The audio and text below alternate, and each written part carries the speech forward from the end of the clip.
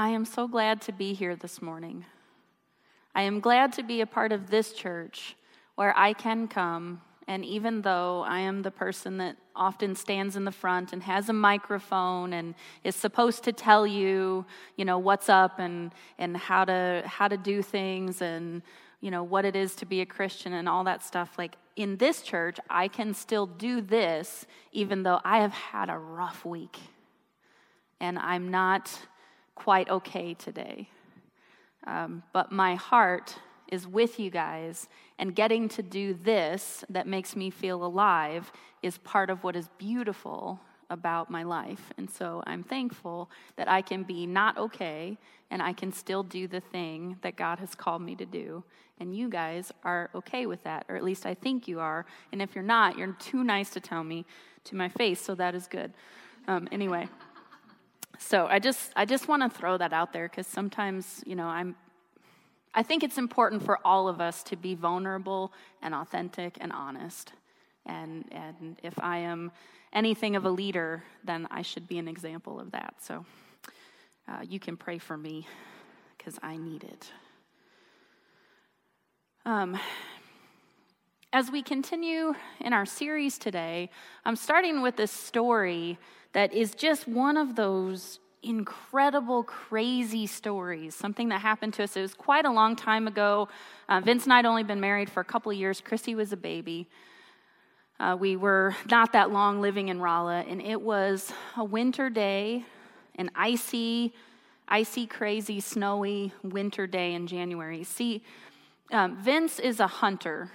Every year, he goes out and he hunts for deer, typically on public land. He has some friends that will invite him sometimes to private land, but we don't have any, our hunting ranch or whatever like some people have. We're not fancy, so it's typically on public land. And the regular firearms season for hunting deer is in November.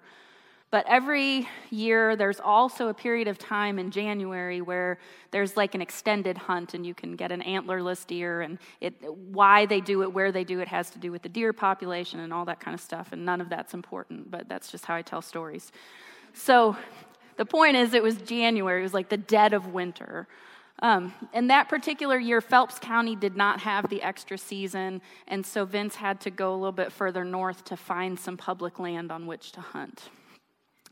And he found a spot on a map, basically, that he hadn't been before. He wasn't really familiar with it, but it was in a county that was offering that extended hunt. And so he went to go and try and fill up our freezer.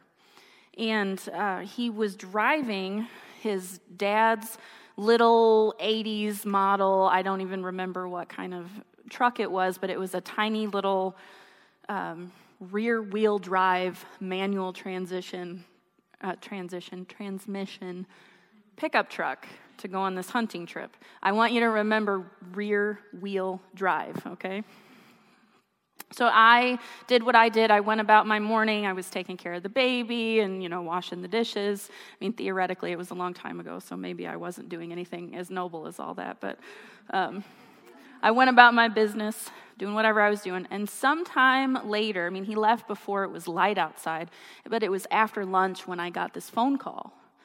And it was a landline because this is way back in the day, a long time ago, before cell phones were quite as prevalent as they are. They existed, but we didn't have them at that time, so it was our landline. Phone rang, and it was my father-in-law. And he asked me if Vince was home. I said, oh, no, he went hunting. He's not home yet, and Vern wanted to know where he had gone. Where was he hunting at? And I could start to tell from the tone of his voice that he was concerned. My father-in-law is a very spiritual man who has a long history of these kind of encounters, and so he felt like God was warning him that Vince was in danger.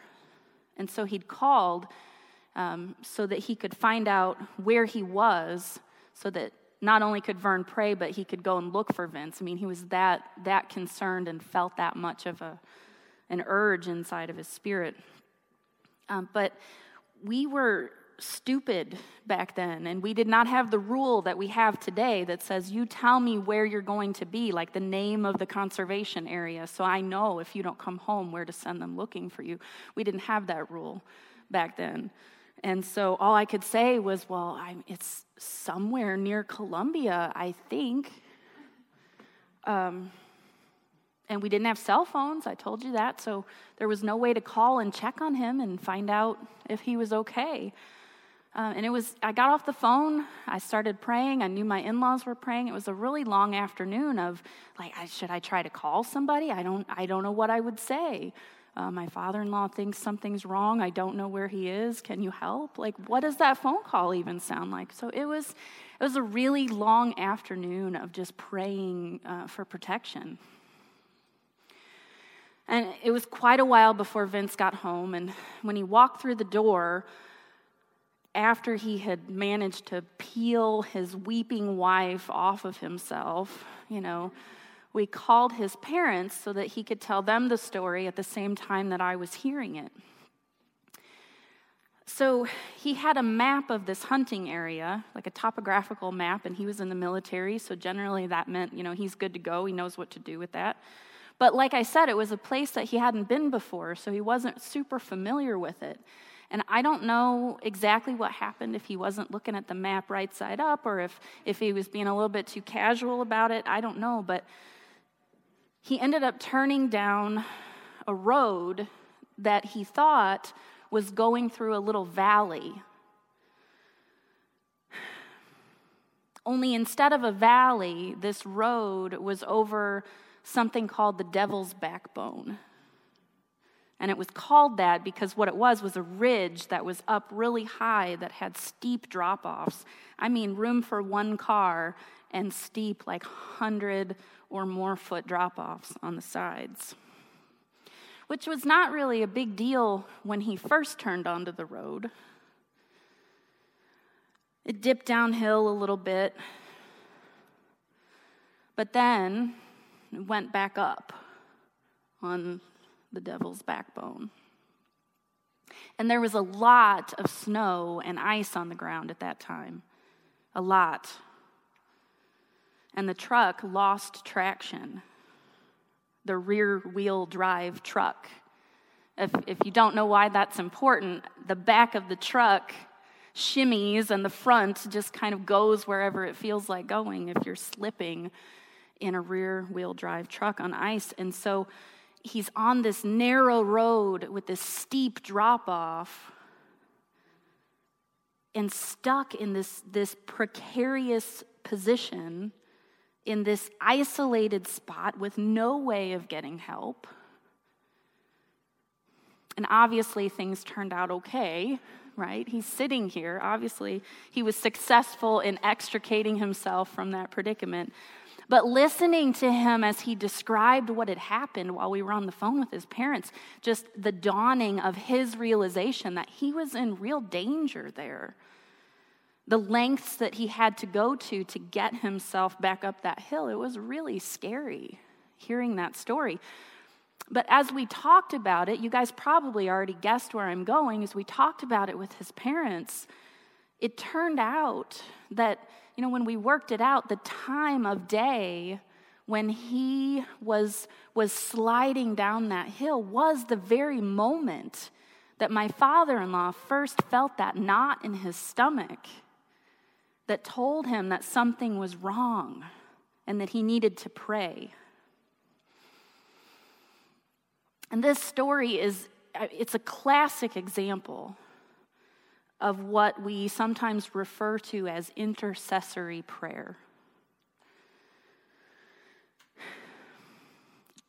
To intercede, it means to mediate, to advocate, to plead on behalf of. It's a pretty churchy word that we use, but all it means is to pray for someone else, to intercede. We're asking God to intervene on behalf of another person. And praying for others this way, this is one of those core practices that we're talking about, part of our Christian faith, a core basic activity that is part of what we're talking about during this series that we're in called Run It Again, the fundamentals of our faith. Right? We're talking about the practices and the disciplines that God gives us as gifts. Those things that help us experience him, those things that help transform us into the likeness of his Son. And the transformation happens over a lifetime as we incorporate these activities, and they become more and more natural to us. Praying for others, intercessory prayer, it is one of those foundational practices. Now, many times, most of the time maybe even, the requests to pray, they come to us directly from another person. There is not a single day in my life that goes by that someone does not ask me to pray for them or for someone that they care about. But what I want to talk about today is that other times, the prompting to pray for someone else, it comes through the Holy Spirit, as it did to my father-in-law in my story earlier. My father-in-law had absolutely no way of knowing that Vince was in trouble, other than through that connection with God that he had learned to connect with and he had learned to recognize over time as he practiced. I want to look at another story about intercessory prayer. This one's in the Bible. Thank God she's finally getting out the Bible. And this involves a man named Daniel. Daniel was one of many Israelites who were captives in the land of Babylon at the time, the nation having been captured and forced into slavery and exile. And you might know Daniel from the story about him getting thrown into the pit of lions, but that there's more to the book and to who he was than that. Now, Daniel was a talented man, and that's why he ended up having kind of this prominent position, even as a slave. The Bible emphasizes about Daniel that he was faithful to Yahweh, even though he was in a foreign land with foreign gods, and had the opportunity to partake in all kinds of pleasurable activities, and he chose, rather, to be faithful to the God of his ancestors. And so that's an important part of who he was. He was faithful in prayer. That's what got him thrown into the den of lions, is he would not stop praying to the God of Israel. He was faithful in prayer, and part of what he prayed for, part of that prayer was his intercession for the people of Israel and for their situation as captives. So in this particular instance that I'm going to read, Daniel had been praying intentionally for 3 weeks. He'd been observing a special diet, maybe not necessarily a full fast in this chapter, but it says he didn't eat any choice meats. Like, he altered his schedule and his activities and was intentionally and earnestly seeking God in prayer for 3 weeks straight, and then something crazy happened. Daniel saw a vision of a terrifying, fiery angel warrior dude. So, listen to the story. We're going to pick it up in verse 7 of Daniel chapter 10. I, Daniel, was the only one who saw the vision. Those who were with me did not see it, but such terror overwhelmed them that they fled and hid themselves. So I was left alone, gazing at this great vision. I had no strength left. My face turned deathly pale, and I was helpless. Just looking at it made him feel like he's going to fall down on the ground. But verse 9, then I heard him speaking, and as I listened to him, I fell in a deep sleep, my face to the ground. You guys have seen that, right? People tip over under the presence and the power of God. I think I would hit the ground too if I saw a giant, fiery angel warrior dude standing in front of me. I think this is an appropriate and understandable reaction. So Daniel's face down on the ground in front of this angel warrior. And verse 10 says, a hand touched me and set me trembling on my hands and knees. And the angel said to Daniel, Daniel, you who are highly esteemed, consider carefully the words I am about to speak to you, and stand up, for I have now been sent to you. And when he said this to me, I stood up, trembling still, like he did his best. He got up, but he was still shaken. Then the angel continued, do not be afraid, Daniel. Since the first day that you set your mind to gain understanding and humble yourself before your God, as soon as you started praying, your words were heard, and I have come in response to them. Verse 13 goes on to say, but the prince of the Persian kingdom resisted me 21 days. Then Michael, one of the chief princes, came to help me because I was detained there with the king of Persia.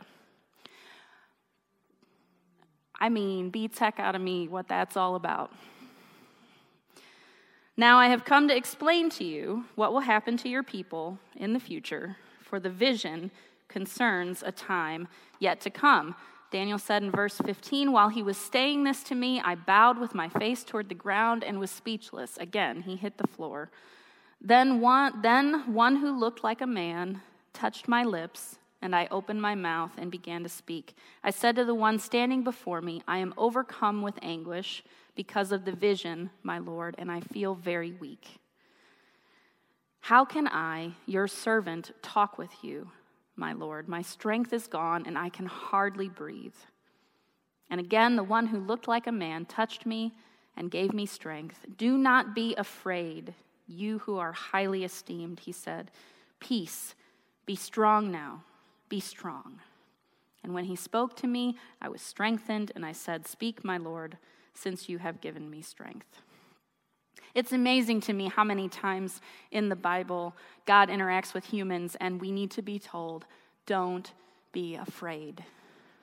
You who are highly esteemed was not unique to Daniel. It applies to us as well. We need not be afraid in God's presence. But anyway, the angel goes on to tell Daniel some of the things about the future fate of Israel. And those things and the other visions that he had, they're all recorded in the book. If you haven't read through the book of Daniel, it's pretty cool, and I encourage you to do that. But I love this narrative here as just a snapshot of intercessory prayer, because I think that there are a couple of pretty significant things that we can pull out of it. Number one, let me read verse 7 to you one more time. In verse 7, he said, I, Daniel, was the only one who saw the vision.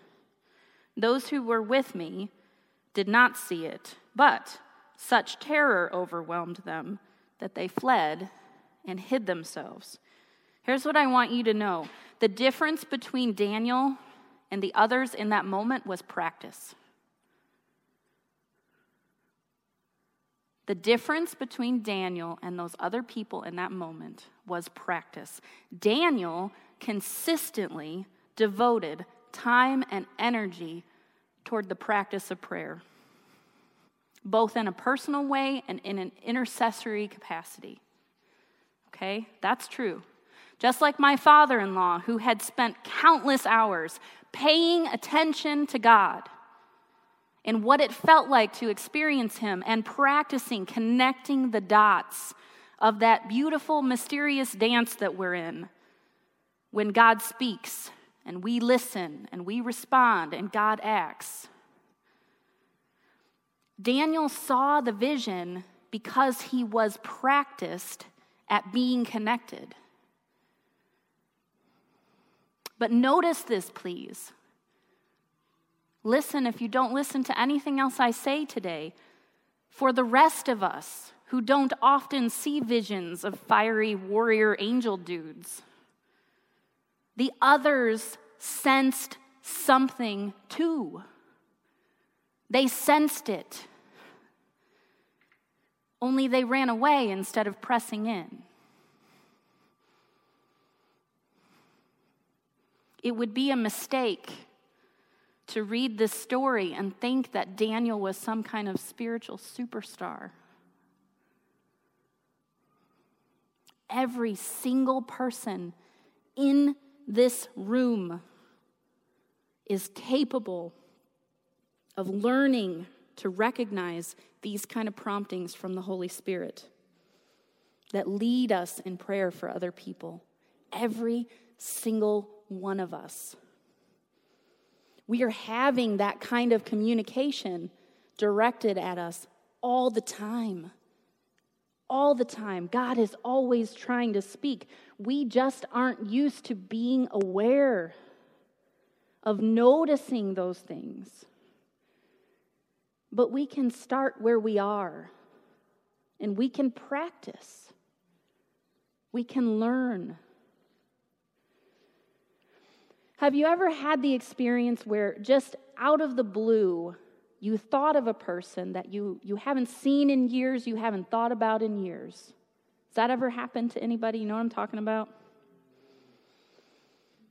Or maybe you think of someone multiple times in a day. Every time your mind is still, that person pops in your head. Their face is like always coming into your awareness. That could be God prompting you to pray for that person.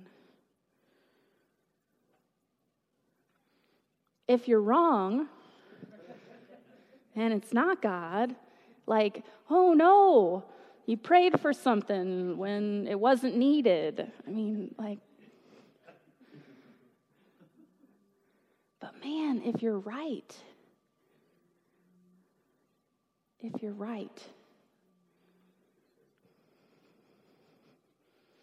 here's another way this prompting happens, and this is one of the primary ways that I myself experience it. And that's through emotions, moods. Sometimes, and this has been happening to me my whole life, and I didn't know it until not that long ago. Sometimes I will have an intense experience of emotion that is not congruent to whatever's happening in my life at the moment. It's like a physical sympathy pain is. We talk about those things like word of knowledge or word of wisdom, where you have a pain shoot through your shoulder and there's nothing wrong with your shoulder. You don't usually have shoulder pain, and it turns out that someone else in the room does have shoulder pain, and maybe you pray for that, and maybe God would bring healing to that. We call those sympathy pains, and if that sounds weird to you, we're going to talk about hands-on ministry prayer next week, so stay tuned. Stay tuned. But I get emotional sympathy pains sometimes. I figured it out several years ago that that's really what it was when I first took SOCM, the School of Kingdom Ministry, because somebody in that class, they put words to that experience that I had. And I didn't know before that was a way that God spoke. I didn't know that. But once I knew, I started leaning into the things that I used to dismiss. I started leaning into that. And I started with friends, because that's safe, right? That's part of the purpose of church, is that we get to practice with people that aren't going to judge us if we screw it up. So I started with friends, and I found out that it was uncanny how many times I would feel these moods just sweep over me, and it turned out that it matched what someone else had been experiencing at exactly the same time. I did risky things, like I would text people and say, hey, were you feeling particularly discouraged at 8:45 p.m. last night? Because I felt discouraged, and I felt like maybe God was telling me how you felt and asking me to pray for you. And sometimes people said no, and I didn't die. But holy crap, sometimes people said yes. And I wish that I had more time this morning to tell you more stories about some of the ways that has been very significant and powerful.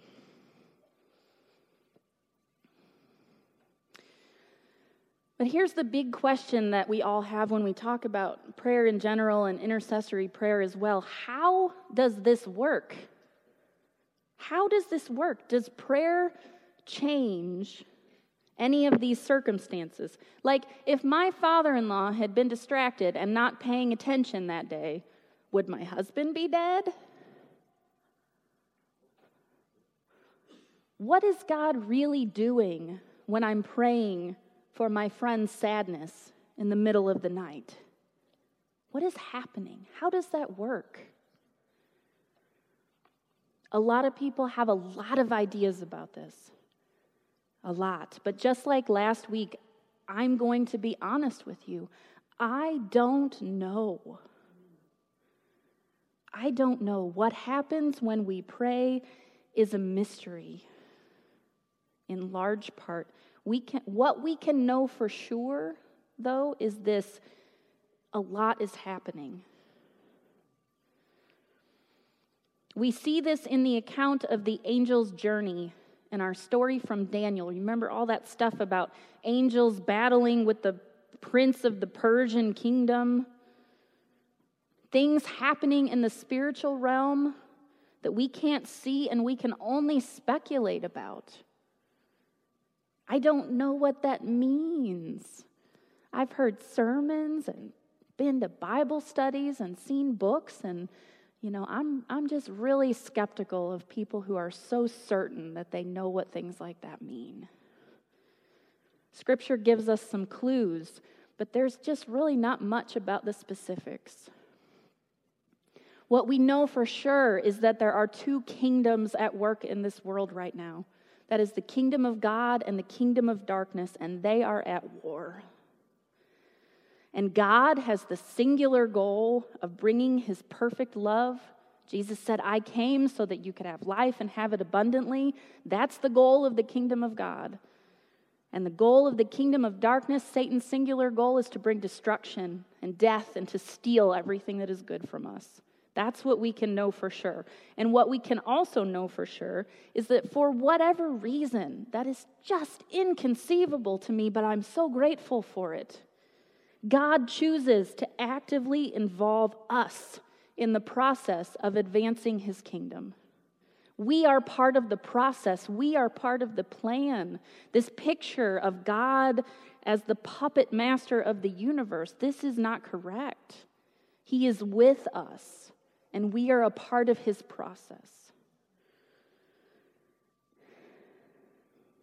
So Daniel's prayers for Israel somehow affected that angelic battle. Somehow. My father-in-law's prayers for Vince's safety on that day, they somehow affected his treacherous run up that icy hill. And my groanings with no words for the suffering of my friend somehow affects their ability to endure whatever is happening to them. I believe this. The exact mechanism is in God's hands. It's very firmly in God's hands, and I am okay with that. Our part is simply to be available, to be attentive, and to be obedient.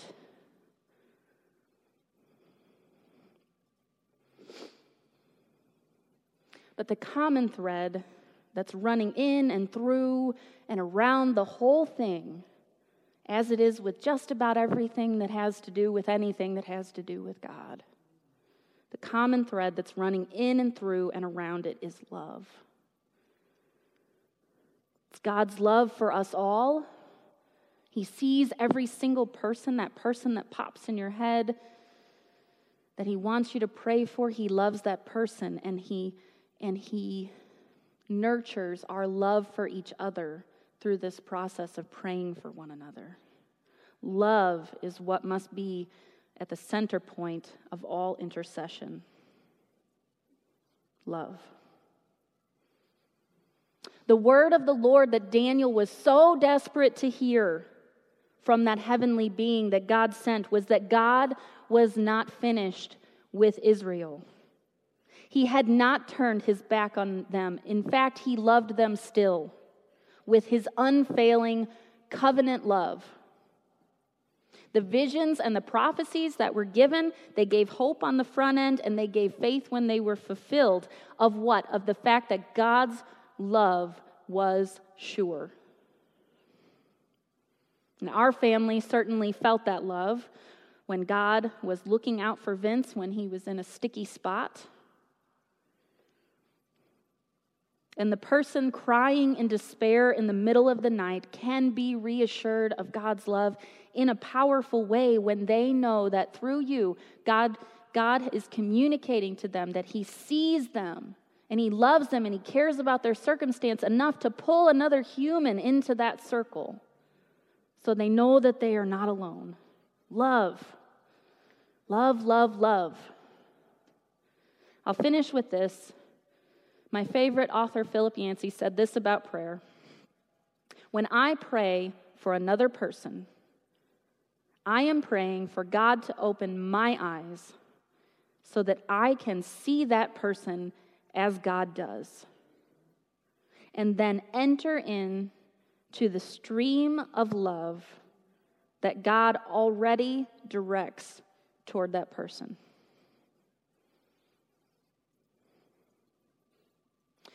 Try and hold that image in your mind as you go about your week. God's love is a force that is flowing all around us, and it's toward us all as individuals. And when you choose to join into that flow, to place yourself in that stream, that dance of love, not only for yourselves to experience that directed at you, but for others as well, you are entering into the very heart of our Father God. And like all of the other things that we're talking about in this series, intercessory prayer is a gift that we are invited to receive. And it is a skill that we can improve. So look for an opportunity to lean into that this week. Pray for that person that pops in your head, and then call them. Take a risk. It's worth it. It's all worth it. Let me pray for us as we go.